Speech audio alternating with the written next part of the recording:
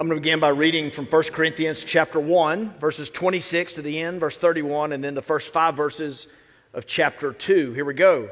For consider your calling, brothers. Not many of you were wise according to worldly standards. Not many were powerful. Not many were of noble birth.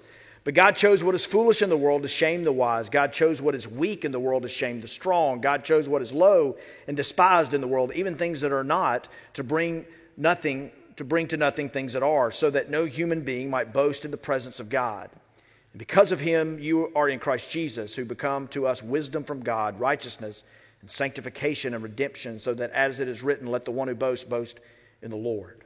Chapter 2, verse 1, and when I came to you, brothers, I did not come proclaiming to you the testimony of God with lofty speech or wisdom, for I decided to know nothing among you except Jesus Christ and him crucified. And I was with you in weakness and fear and in much trembling, and my speech and my message were not in plausible words of wisdom, but in demonstration of the Spirit and of great power, so that your faith might not rest in the wisdom of men, but in the power of God. Circle that word power. I want us for a moment to talk about power. He mentions it, power, in verses 4 and verses 5 of this second chapter. So let's talk a moment about power. Everybody wants power. Hear me out. Don't jump to a conclusion here. But everybody wants power. Everybody needs power. You need power. You need power to live your life. You need power to persist, to continue going when things are hard. You need power to face the day. For some of you, it's very real. You need power to be able to go to sleep tonight. You need power to be able to get up in the morning and face what you must face. You need power to become the kind of person that you want to be. You need power to do the things that you desire to do, to live out your values, to live out God's values. You need power. Power is such a beautiful thing. And power, the opposite of power, is powerlessness, that feeling of not having power, not having a voice. In fact, let me insert this in here at the beginning. The message of God from beginning to end in this book is that we would find our power in God and that we would use our power to help the powerless. There's a buzzword in business and church. I mean, it's everywhere. It's the word empower. And it sounds like in power, like who's in power, but it's empower, E-M-P-O-W-E-R, empower. And I think it's a good word. I'm not here to make fun of it, but I was noticing this week online that people do make fun of it because it's this buzzword of, well, let us empower you. We're here to empower you. And we throw it around so easily, but it's kind of sneaky because sometimes we empower people we get them to do what we want them to do. Let me empower you, honey, to make breakfast for me this morning. Let me empower you. Like we use this very nonchalantly, and we're dulled by what it really means. But power is this really important thing. And for us to give the powerless a voice, to give the voiceless a voice, to speak on their behalf, to think about the poor and the lowly and the disadvantaged, that is God's heart. And I want us to follow him with his heart. What power do you need today? Where do you feel weak? Where do you feel like you don't have the inner strength that you need? Let God be the one who genuinely empowers you this morning. There's been a lot of study. In fact, I don't think I'm exaggerating. I told the first service this, but there's a whole branch of research and study on power and what it does for us. There's a professor out west, Dietrich Keltner, and he wrote some really good research about power to the human, how getting power, ascending to power, procuring it and walking with it and having power over others, what it does to our humanity. And he did a study. It's kind of difficult to convey, but you can research it if you're a note taker. You got that name. But he did a study where he would bring 3 people in a room, and then they would have discussion around a table. There would be random discussion, some things they were prompted to learn and debate maybe. And then there was a leader appointed, and he would bring in 4 cookies to each of the 3.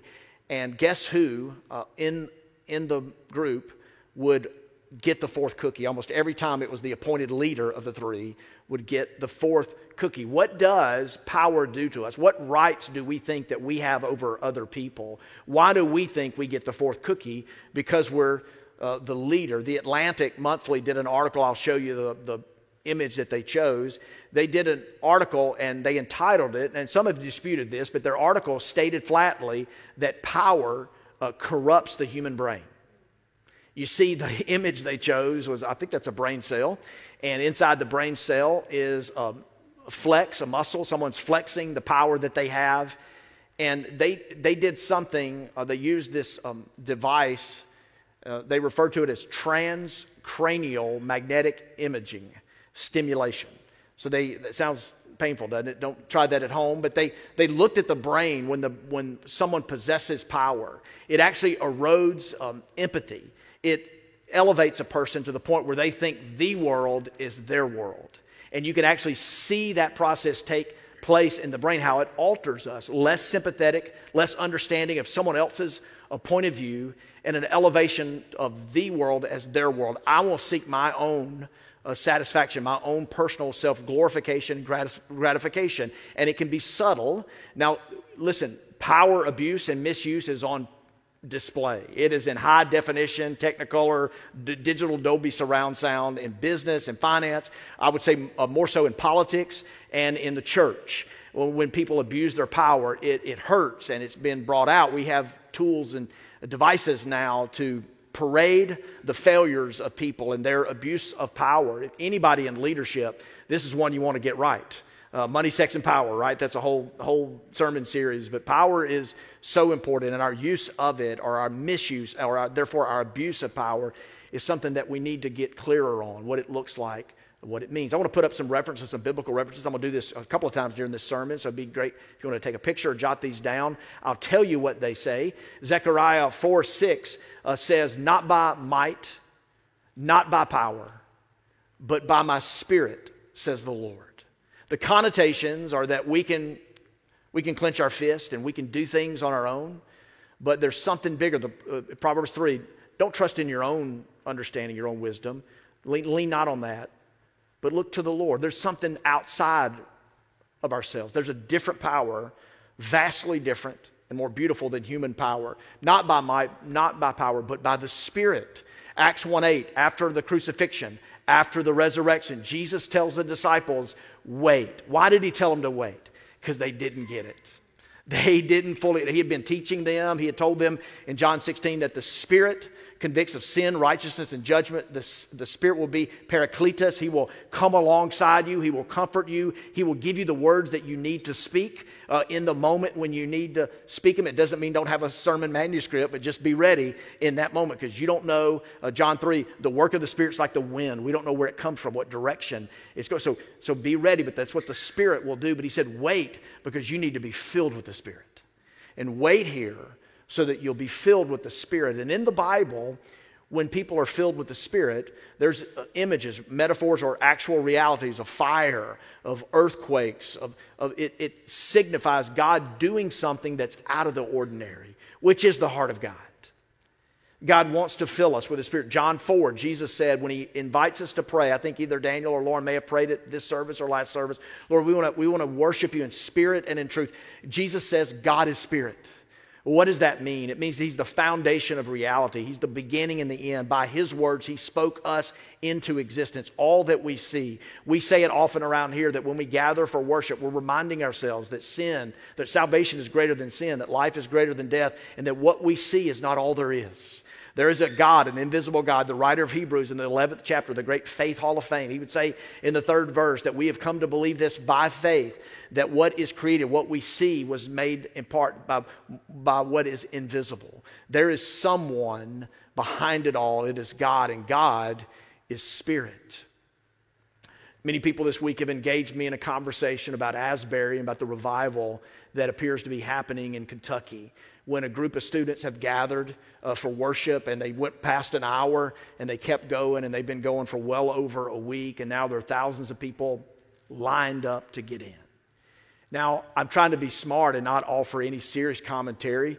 Number one, because I don't have to. Number two, because I want to see how this thing develops. Because Jesus said, we will know others by their fruit. We will be known by the fruit. And I want to see the fruit of this play out. But I will say this, man, if you don't want that to be genuine, something's wrong with your faith. Can I say that? Like if your proclivity and your inclination is to go against that, like check your spirit. If you're a believer. If you're not a believer, we're glad you're here. You just listen as I talk to the family of God. All right, but if you're a Christ follower and you don't want it to be genuine, we'll find out the genuineness of it. But God desires to do a work in us that's beyond an hour on Sunday morning. And he desires to stir something up in us. God desires to give us his power. Now, we often say that I'm spiritual, I'm not religious. And, that gets you points. If you're in any crowd out there, especially with young people, man, you win points right there. If you're like, I'm spiritual, I'm not religion. I'm not suggesting that it's not genuine for all of you. I just want to kind of pounce on it and say this. We're all spiritual. Everybody is spiritual. I know we like to draw the line, and I know we're against organized religion, certainly the abuse of power. So I get the dichotomy there. But I just want to tell you, Paul would say in Corinth, like now he talks about carnality and spirituality, and we'll get there very, very soon. But hey, we're all spiritual beings. You have intentions. You have desires. You have thoughts. When's the last time you saw an intention, or saw a desire, or saw a thought? You have a will. Anybody parents of young children, maybe you have one kid. If they're in the room, don't raise your hand. But maybe you have a kid that's strong-willed, right? Do you actually see that will? You don't see that will. You see the manifestation of that strong will. I know you do. But you don't see that will. You have intentions. I was going to do this. I mean to do this. I wish I would get around to. You don't see that intention. But can I ask you, is it real? Is that intention is just as real as the fingers I'm waving right now? So you are a spiritual being. It's how God made you. We got proof here, but we got proof here. You know that you're a spiritual being. And so here's what Paul is writing. I want to put these verses up and just tell you what they say. He would say in Ephesians 6:18, he says, I pray in the Spirit on all occasions with all kind of prayer and request. So again, I pray in the Spirit on all occasions with all prayers and request. Several years ago, I was living in Southern California. It was 1992. I was at a thing called the Ethics Institute. It was an immersive study environment in Redlands, California. And I was called, I had a thing on my calendar where I was called to speak to a group of college students from around the country, 60, 70 college students from around the country that were studying, some of them joining staff with Campus Crusade for Christ. They call it Cru now. And the conference that I was going to speak at was north of Lake Arrowhead. So not that far, but it was kind of tricky to navigate the terrain and get up there. And I was familiar with San Bernardino a little bit, but to get up into the mountains and get to the right conference center was a problem for me. But 1992, remember what you had in 1992? You didn't have a cell phone. You had no MapQuest. You know what many of us had? The high achievers like me?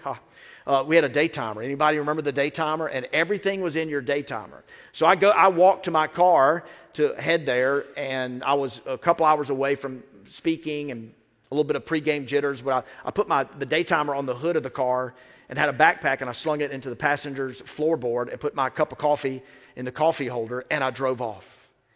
And in my daytimer was the address, the event coordinator, the notes to my talk, and lots of names and numbers of people that I had friends with back home and everywhere. And I drove off. And it occurred to me as I went from the apartment in Redlands to get on the California freeway that daytimer was on the top of the car. And it, of course, blew off. And I circled back. I did what you did. I panicked.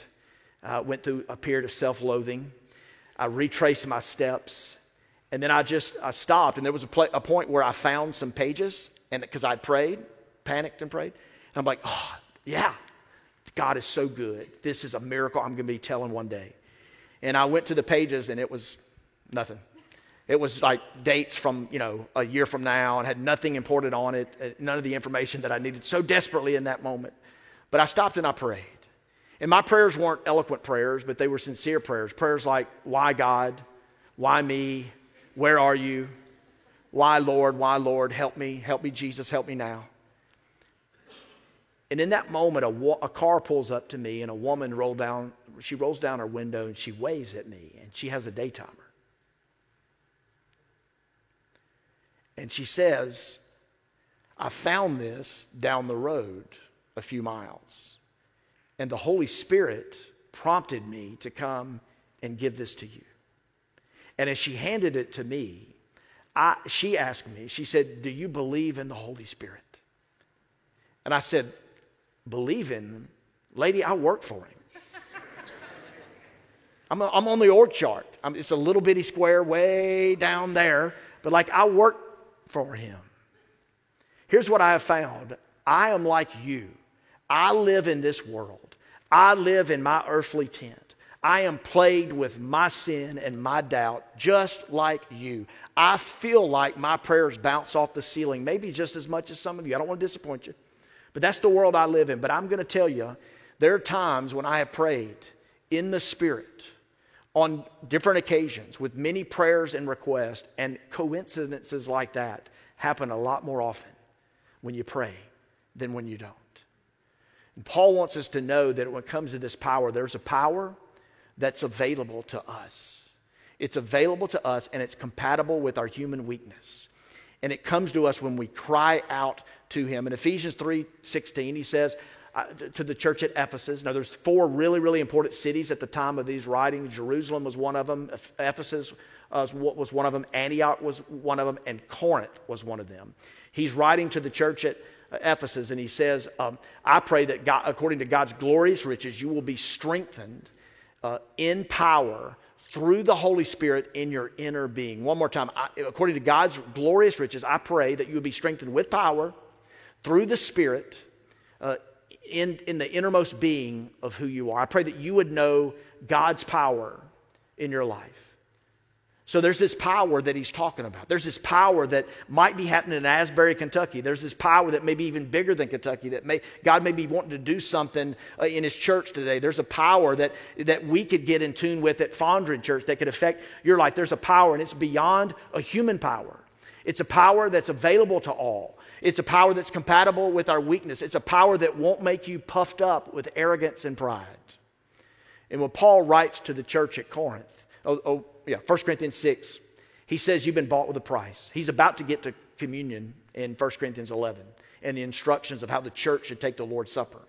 But he reminds them ahead of time in 1 Corinthians 6, he says, you've been bought with a price. Christ died for you. Therefore, glorify God in your body.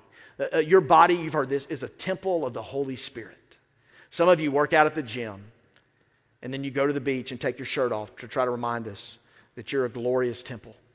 And listen, the temple, your body is a temple. And here collectively, every individual thing that we think we see in Scripture, we need to put a community around it.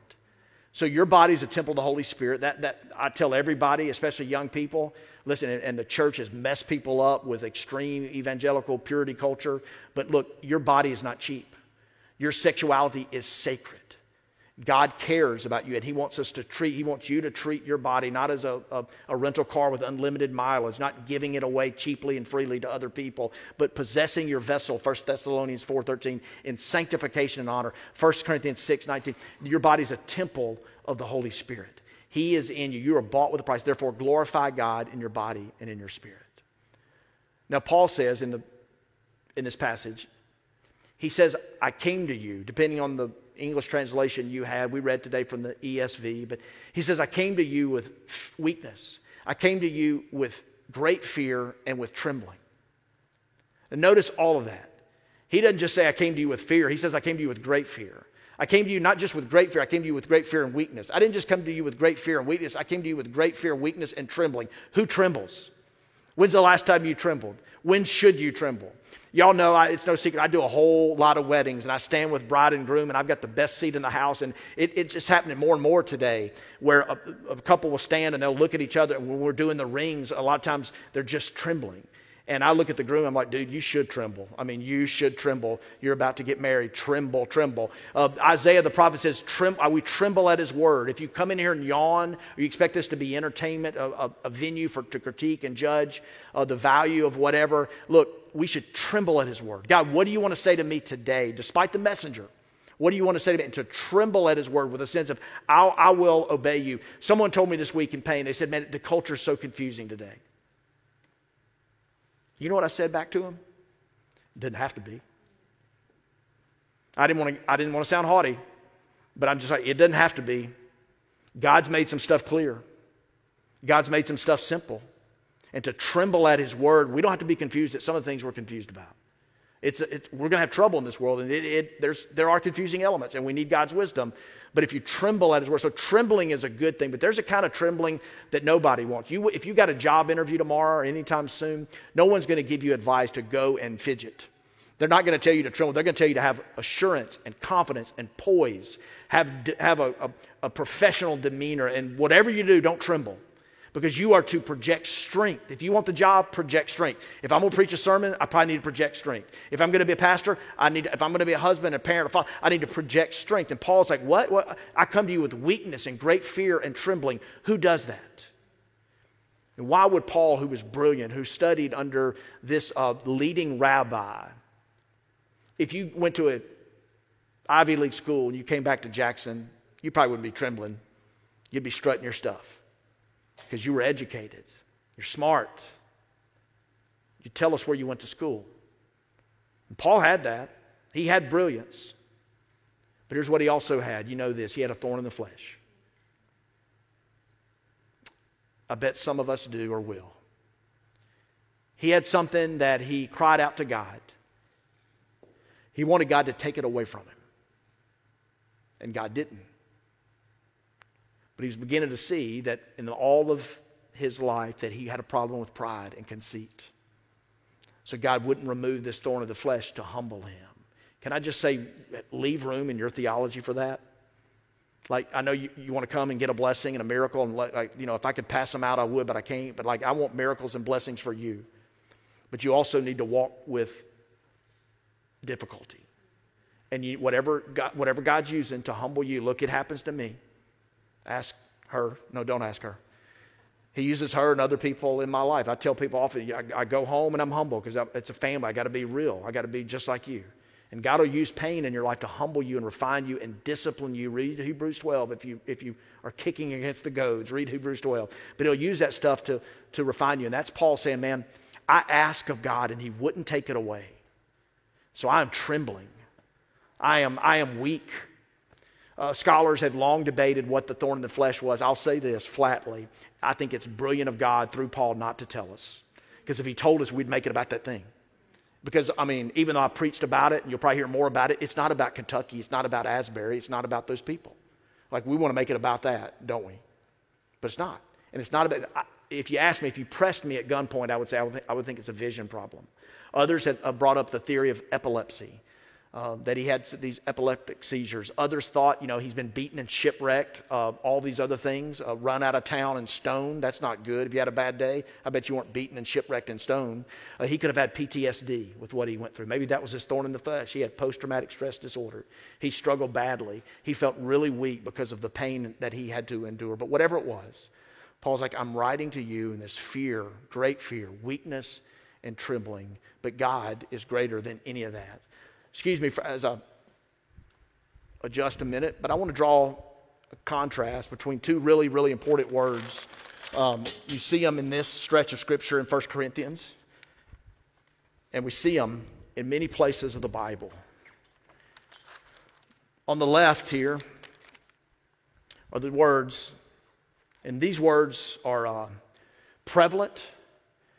We use them, and they're so self-defeating. It's the simple words, but I. We use them in simple ways. I should call my mom, but I'm busy. I should work out, but I'm sore. I should live life with more peace and more relaxed nature, but I sure can worry well. I'm good. I've got the gift of worry and fretting. I should do these things. The person that you should become, the things that you should do, the realms of obedience that God is calling you to, often these two words, the very things that trip you up. And here's what I found. These two words don't just prevent you from succeeding. They stop you from even trying. But I. And in the Bible, God comes to many people. He comes to Moses and he says, I want you to go to Pharaoh and I want you to preach the release of the captivity of my people. Let my people go. Go tell Pharaoh that. And Moses says, but I have a fat tongue. I am slow. I am not a good public speaker, but I. God goes to Gideon and says, hey, I want you to have a conversation so that we can be free from the Midianites. And Gideon says, but I am an only child, but I have these weaknesses.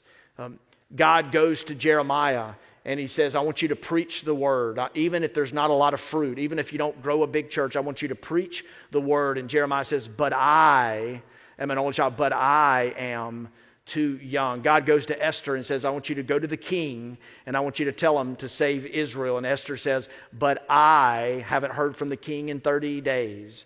God goes to a man named Peter while he's fishing and he says, I want you to cast your nets on the other side. And Peter responds by saying, help me. He says, but I have been fishing all night. But I want to say it one more time, hoping that it lands with somebody. These two words would defeat us.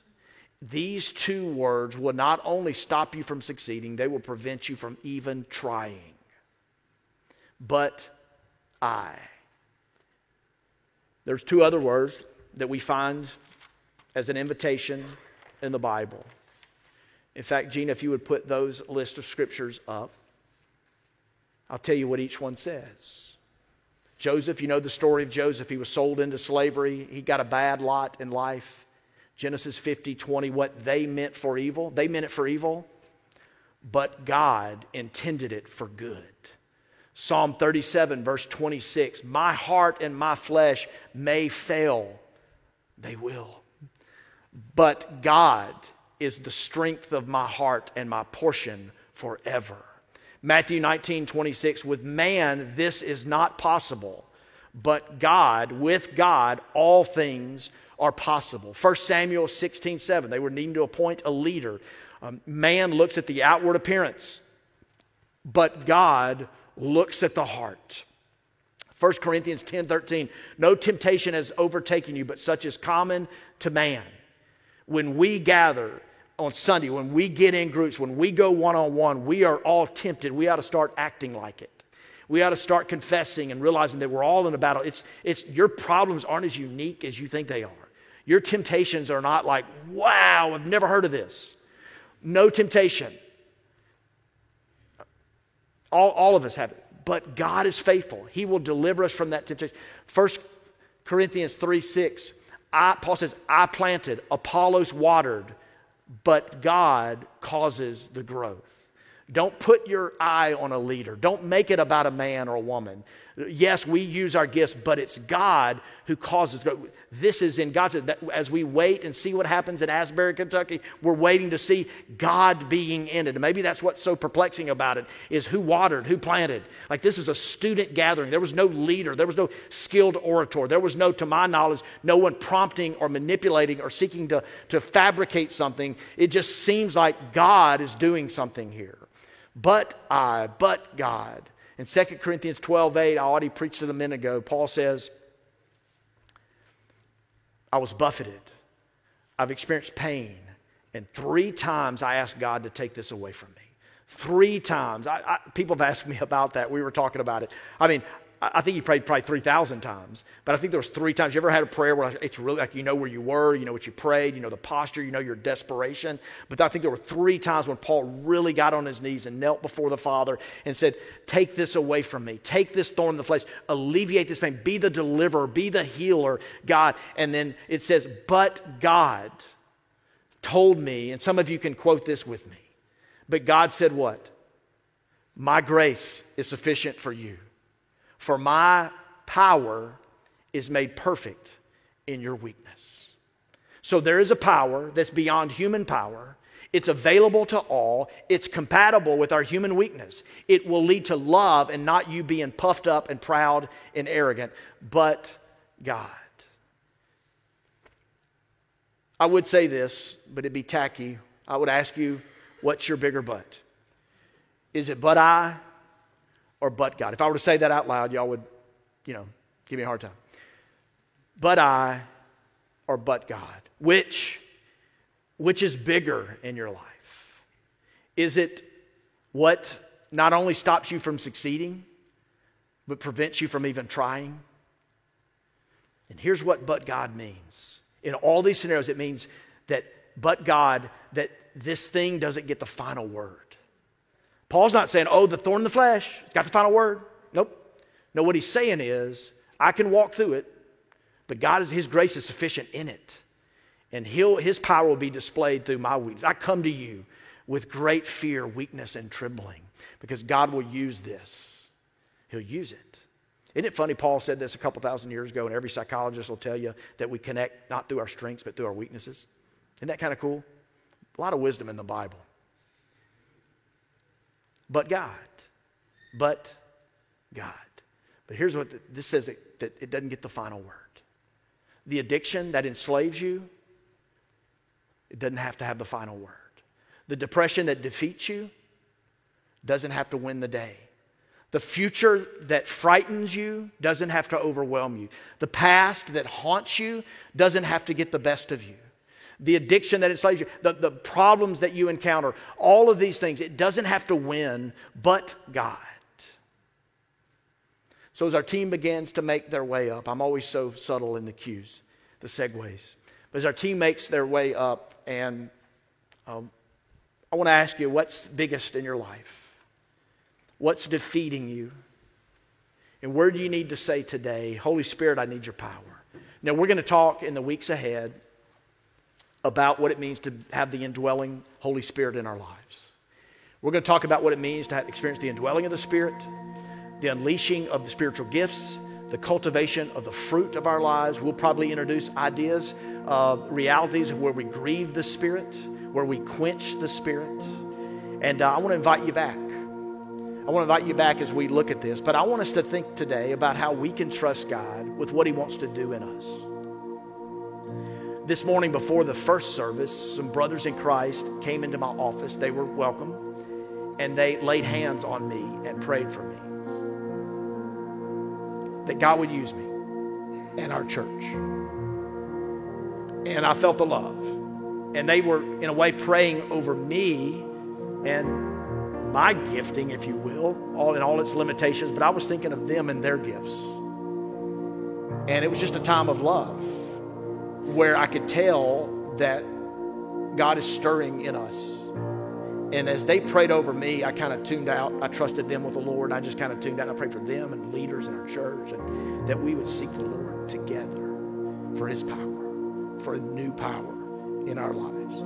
I pray that you would be strengthened in your inner man. And before Ephesians 3:16, before he says that, he says, we knelt before the Father. Today I want to invite you to come and kneel at the altar.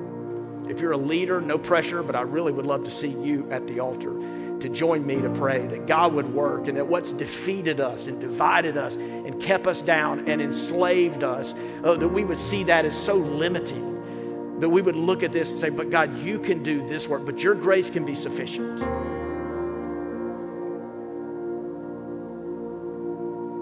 After those men prayed over me, I noticed my wallet's missing, so we'll search that we'll get security. They're already looking on that. But they entered in here to pray for you, to pray for both services, and to pray for God to work in us. So what I want to ask you to do is stand, and Lauren and the team are going to sing a song over us. And listen, if you're uncomfortable coming down to the altar, and many of you are, I want to prompt you to overcome your uncomfortableness.